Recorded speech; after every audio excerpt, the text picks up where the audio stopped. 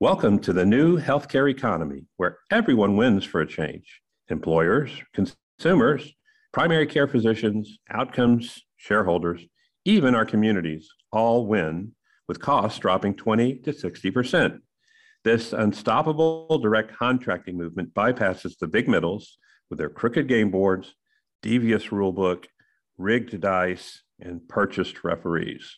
I'm Rob Barshop, and I'm glad you're here.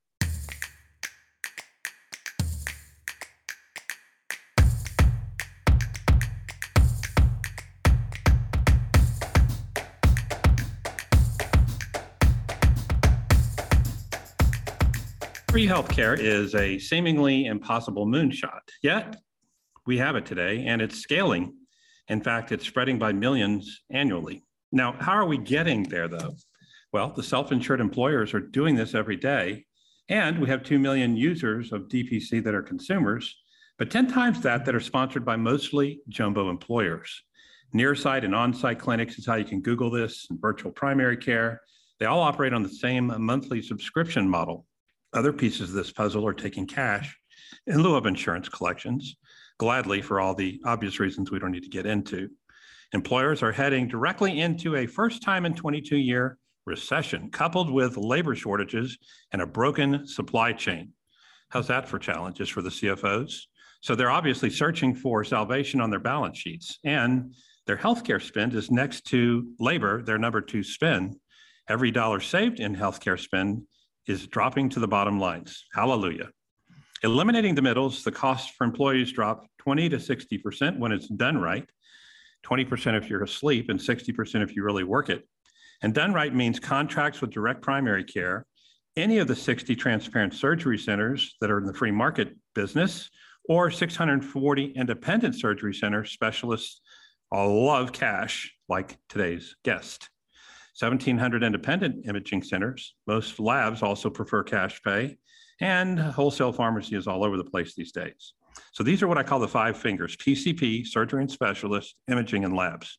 Now you add in a claims adjudicator, find bad billing like Easter egg hunting, and billing errors are found in 85% of hospital bills, so the Easter eggs are everywhere.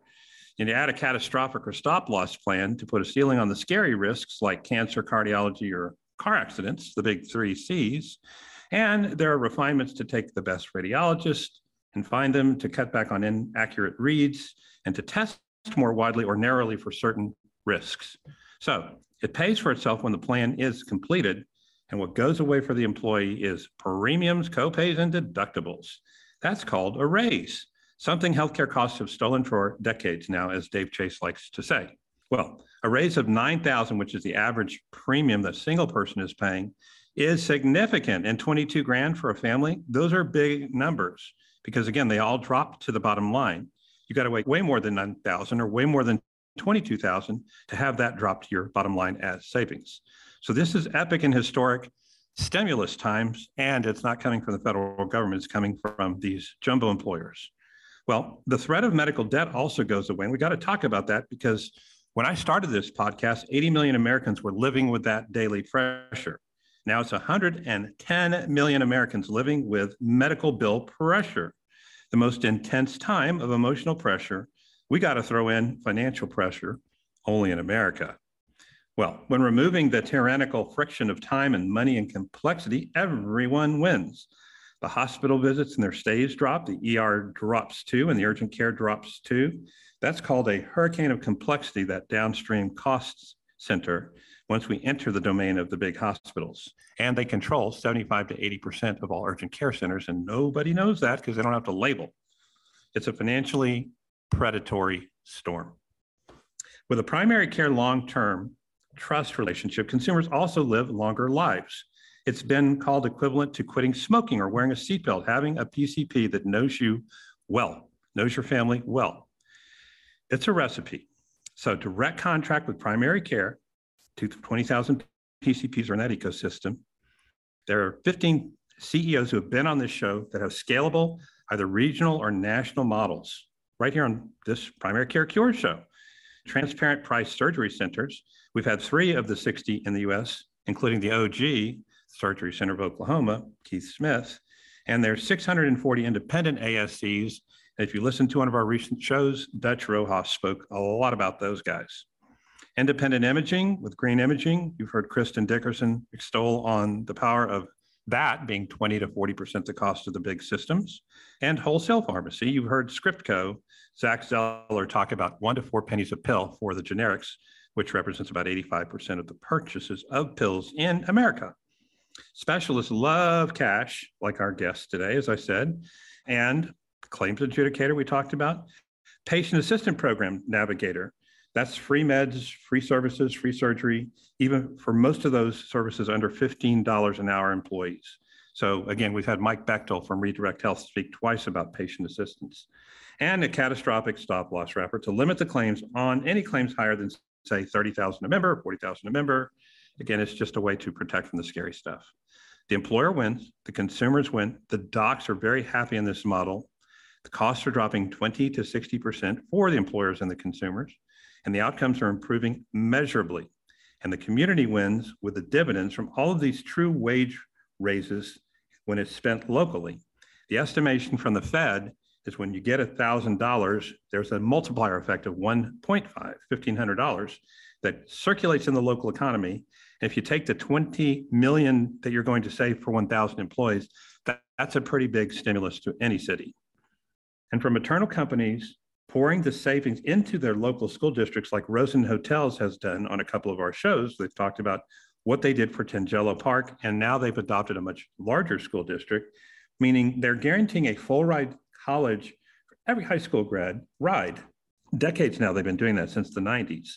And as I said, they just adopted a larger neighborhood. Guess what goes away when hope is replaced? It's crime. So when healthcare is free, do we actually need a national debate on universal health coverage? Do we need a national debate on Medicare for all when it's broke in a few more years? Direct contracted care is that. It's just better in every possible way. Free healthcare reimagined by the marketplace, not by bigs, not by feds. There are no free rides there when we rely on the bigs because they're completely divorced from our needs as consumers, as taxpayers, as patients. Direct contracts is a future where everyone wins. My favorite tagline, free healthcare is real, you guys. Okay, today you get to meet somebody in that ecosystem who's doing something interesting. We're gonna dig it out and figure it out. Dr. Daniel Paul is an orthopedic surgeon. He's also the founder and CEO of Easy Orthopedics, America's very first mobile cash-based orthopedic practice. He's an orthopedic surgeon, obviously by training, and a medical disruptor by passion. Daniel, welcome to the show. Hey, Ron, thanks for having me on. Any comments before we get going? No, I agree with what you say. I think that direct contracting with large employers are really what we need. A lot of people say, oh, our healthcare system is broken. I mean, it depends who you're looking at. If you're looking at the people that are making all the money from it, they would tell you it's not broken. But for physicians and for providers and patients, it is. And I don't think there's a good way to fix that system. I think we essentially need to build a new system, and that's what this direct care is doing. And I do believe that the primary driver of that will be employers who will find that they literally cannot afford another 20% premium increase in their health insurance without losing profitability. So I think that's where the sweet spot is for this movement. The big insurers recognize the last 15 years that if they're not into Medicare Advantage, they're not growing. 90% of their profits are coming from federally funded, basically commercially contracted out services. So they're not making their money on the big employers anymore. Those guys have fled the coop, and they may still be using them for their PBMs and group purchasing and their healthcare alliances, but I'm not sure the employers really are asleep anymore. I think they're pretty fully awake, don't you? I think you'd have to be if you want to have a viable business. I mean, or unless you want to spend every single dollar that you make going to healthcare companies, or health insurance companies. I think they have to. I think they're responsible for that. So one day you woke up and you were in the health insurance maelstrom, collecting, billing. You were dealing with the big, I call it the hot code in July. What woke you up, and when did you realize you needed to shift gears into cash pay? Oh man, so my story's a little bit, I don't know if you call it complicated. It's a little bit different. So I started this practice essentially right out of training. So what happened was really sort of an existential crisis combined with a family crisis. So as I was finishing up my training, so I finished a 5-year orthopedic surgery residency, and then I started a fellowship in hand surgery. So I was just going to do hand surgery. And obviously I do general now, so I don't do just hand surgery. And two things were happening. I was looking for a job out in Colorado Springs, which is where my wife is from and where her family is. And like I couldn't find one, or I couldn't really find one anywhere in Colorado. It's kind of saturated with orthopedic surgeons, and the jobs that were there were abusive at best, meaning that, hey, take our whole level 3 call, or take our call for our entire practice all the time, or, here's our 4-month guarantee, the standard's 2 years. And it just kind of created this existential crisis. And I had a family crisis at the same time. And I actually ended up quitting my fellowship, breaking my lease, and just moving out to Colorado into my in-laws' basement to kind of figure something out. And I knew that I couldn't take insurance because I just would not be able to exist. So that would put me in a high volume model. I wouldn't be able to do it as good as the other guys. And I had a friend from medical school who started a house call practice down in South Florida. I went to University of Miami for medical school. And I'm like, man, this guy's happier than anybody I know. And he's doing better financially. So it was kind of desperate times and desperate measures. And I just took the leap and I said, well, no one's really done this for orthopedics, not really like I'm doing. So I'm just going to figure it out. And then that was about 3 years ago. And the business has grown. I moved out of my in-laws' basement. I'm now in my own basement. So, Tell me how mobile surgery works. That sounds like a dystopian future movie. Right. No, so the surgery is not mobile. The surgery is more at a surgical center or at a procedure room. But I think that with the direct orthopedic care, a lot of what I'm doing is not surgery. And I think, we have our models of what we think specific doctors should do based on, insurance systems in the past. So primary care doc sees it's something that, they don't feel comfortable with or need surgery.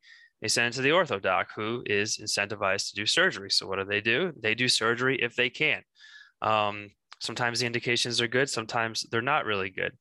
I try to get to patients earlier than that. So not to the point where like, hey, we've tried everything, they need surgery now. Well, it's, I think there's nuances that often get missed and things that maybe should have been sent out of that they've kept. And so I think the ideal placement for an orthopedic doc doing direct care is not so much, hey, I'm not a carpenter, send to me when, you need surgery, but really earlier on when these musculoskeletal issues start to arise and they're not getting better.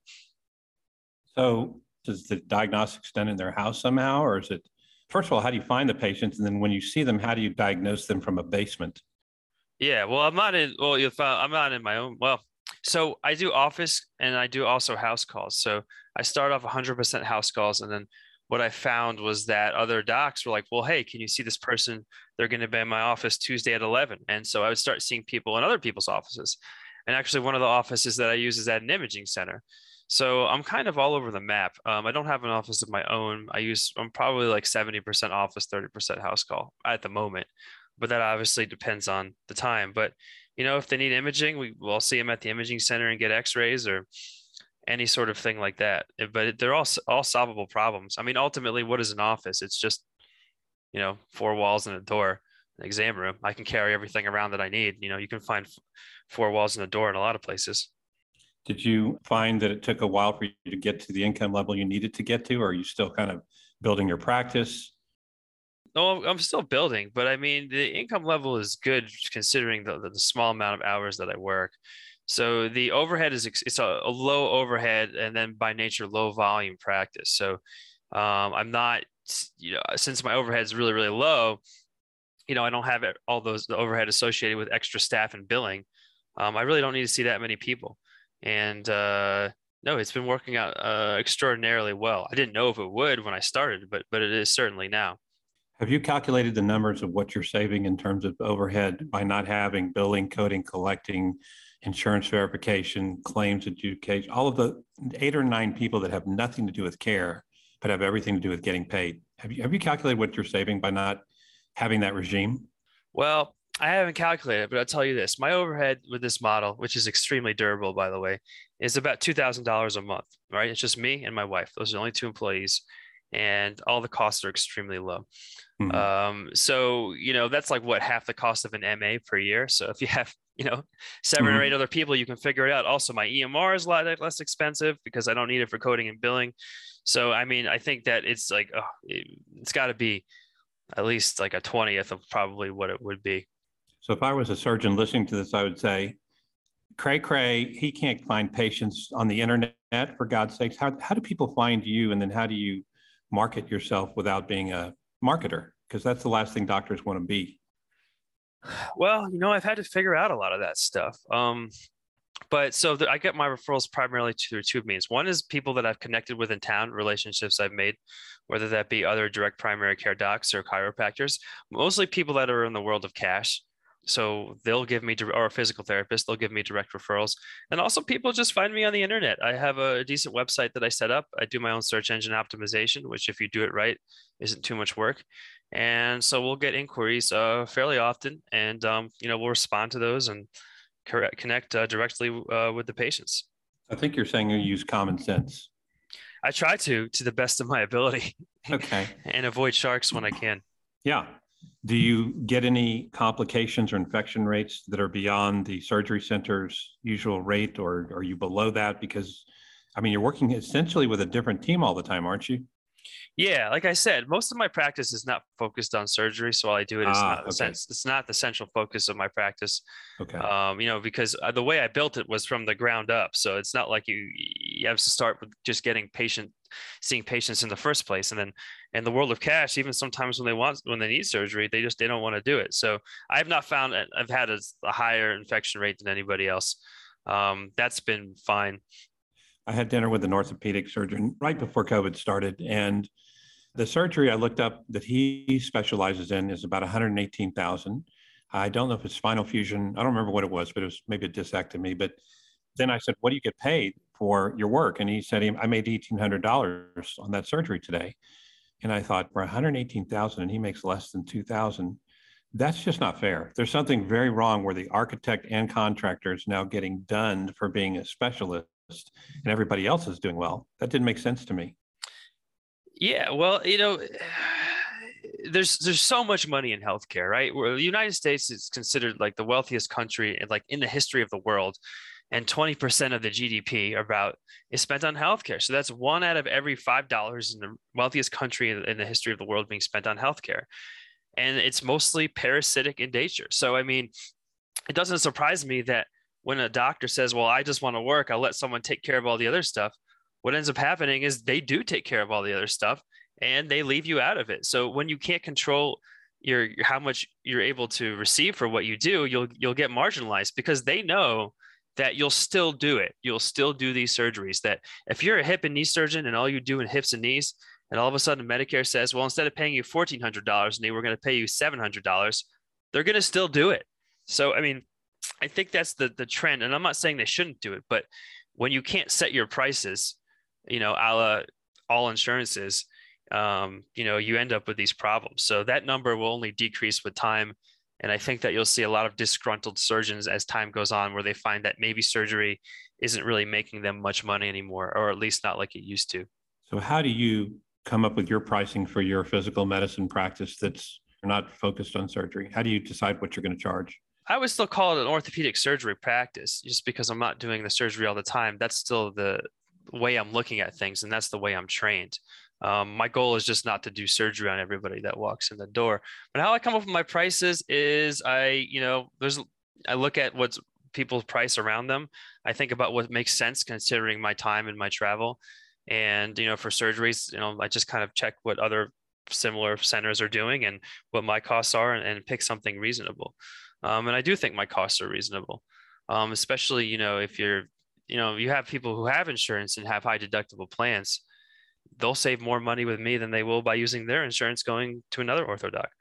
I'm assuming that there's not five other orthopedic surgeons doing what you're doing. I can't imagine. I mean, you're not only the first, but are you in sort of in a party of one, an N of one? Yes, I think I am. So with primary care, they hit the pain point just so much earlier than the specialties because they don't generate as much income from it, and they were really being forced to practice assembly line medicine, and then the hospital likes when they refer out. So they've developed this direct primary care. I mean, because they essentially had to, Mhm. because the pain point was hit, and that's a tried and true model now. I think with specialty, the pain points are there, but they're not as severe. I think they will be. So orthopedic surgeons still do pretty well financially at the moment. I don't think that'll always be true, but as they hit these more pain points where their practice becomes very not good, I think you'll start to see more people jump. I just happen to be an outlier. So Mm. I guess you could say I'm pioneering the business model. Hopefully, a lot of people send this to their friends and get them out of their misery so they can start competing in a gentle way. Well, you're really competing only in your local market. You're not driving or flying to nearby cities, are you? No, no, I'm not. So my medical license, I have one medical license that's just in the state of Colorado. There was a while with COVID where they relaxed the telehealth requirements. So I was able to do telehealth in New York and Pennsylvania and Florida. So I dabbled in that a little bit. But once they brought all those restrictions back, I let that go. So Mhm. I just stay locally, at least for right now. Mhm. And do you have any kids right now? We do. We've got a 4.5-year-old and a 1-year-old running around. Congratulations. That's Yeah, great. thank you. Yeah, yeah, it's wonderful. So what do you think is next for you, Daniel? What's the next big move, or are you just going to kind of keep plowing away and doing what you do? Well, I'm doing multiple things at once. So one is to continue to grow the practice, just seeing more patients, more surgeries, like in the direct care world. Also, I want to start, and I've done this a little bit, start teaming up more with DPC docs so that they, like you'll have an employer who uses DPC. Well, I could be like Ortho Plus, added on top of that.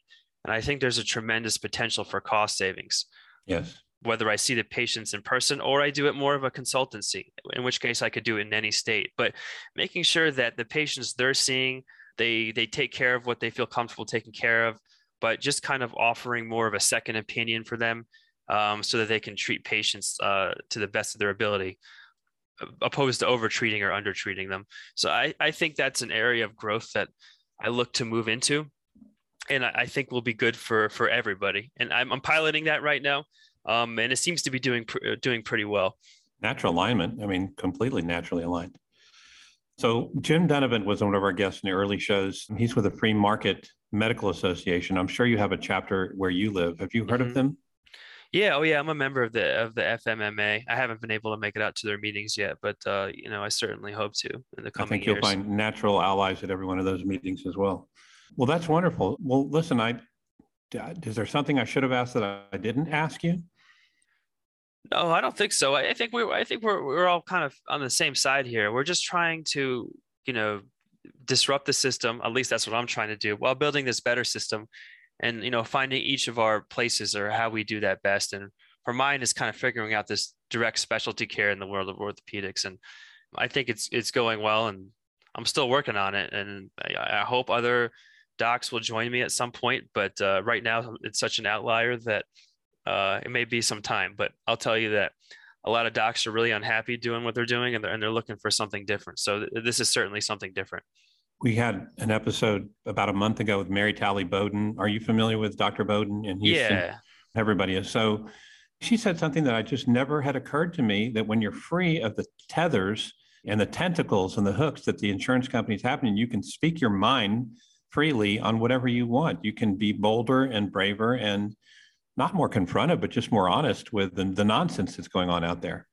Yeah, and in my case, you can certainly just remove it from your existence, which is what I do. Like, if there's some particular entity I don't like working with, or something that's not conducive to me delivering good healthcare, I remove it immediately. Is there a CPT code for happiness? I don't know. Maybe it's infinity, but yeah, you can't put a price on all that stuff. It's happiness, time with your family. And I do think at its core, the practice of medicine is extremely enjoyable. But what happens is it gets really wrecked by these insurance company hospital system requirements. So if you can strip all that away and get down to just the core essence of it, it really is a good job. But you can't get down to the core without doing a fair amount of work to remove all that stuff. Yeah, that's well put. Well, Daniel, how do people find you if they want to reach out to you? So I have a LinkedIn page is Daniel Paul MD. I have a YouTube channel called Beyond the Scalpel. And then on my website, it's easyorthopedics.com, or you can email info@easyorthopedics.com. And we usually get back to you pretty quick. That's awesome. And if you could fly a banner overhead, since you've listened to my show before, you knew I was going to ask this one. What's the banner say? I think the banner would say, your healthcare sucks. Unless you're with us on our side of the fence.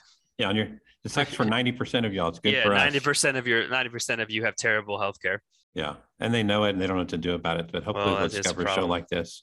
Well, we'll get this episode up and then you can send it out to all your orthopedic buddies you were in residency with, and they will wake up, I'm sure, when they hear how happy you sound and that you're doing just fine. Thank you. And you're most importantly out of your in-laws' basement. Oh yeah, no, there was and I think truly a lot of business people really respect the fact that I lived in my in-laws' basement. Yeah, because you got to do what you got to do to build something, and part of that is cutting your personal costs. So that's what I did, and it's so far worked out. I think more people will join me. I've certainly talked to other orthopods who are like, let me know if you need a partner, and I'm like, well, I don't really need one quite yet, but I'll keep you in mind. Okay, I got one final zinger. Since you told me the secret about your kids, would you, by the way, the statistics are 3/4 of doctors would never recommend medicine to their kids. Would you recommend your two small children to get into healthcare? I would recommend that if they go into healthcare, the caveat is that you cannot take insurances and you have to stay in the world of direct care. Of course, they probably wouldn't listen to me when they get to that age, but the caveat is I would not go into medicine unless you can practice direct care. And then I would say it's a fantastic job. Well, your daughter will listen to you till she's 15, and then she'll listen to you again when she's 19. And your son will listen to you the rest of his life.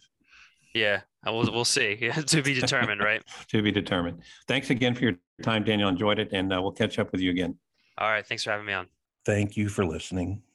You want to shake things up? There's two things you can do for us. One, go to primarycarecures.com for show notes and links to our guests. And number two, help us spotlight what's working in primary care by listening on iTunes or wherever you get your podcasts and subscribing, and leave us a review. It helps our megaphone more than you know. Until next episode.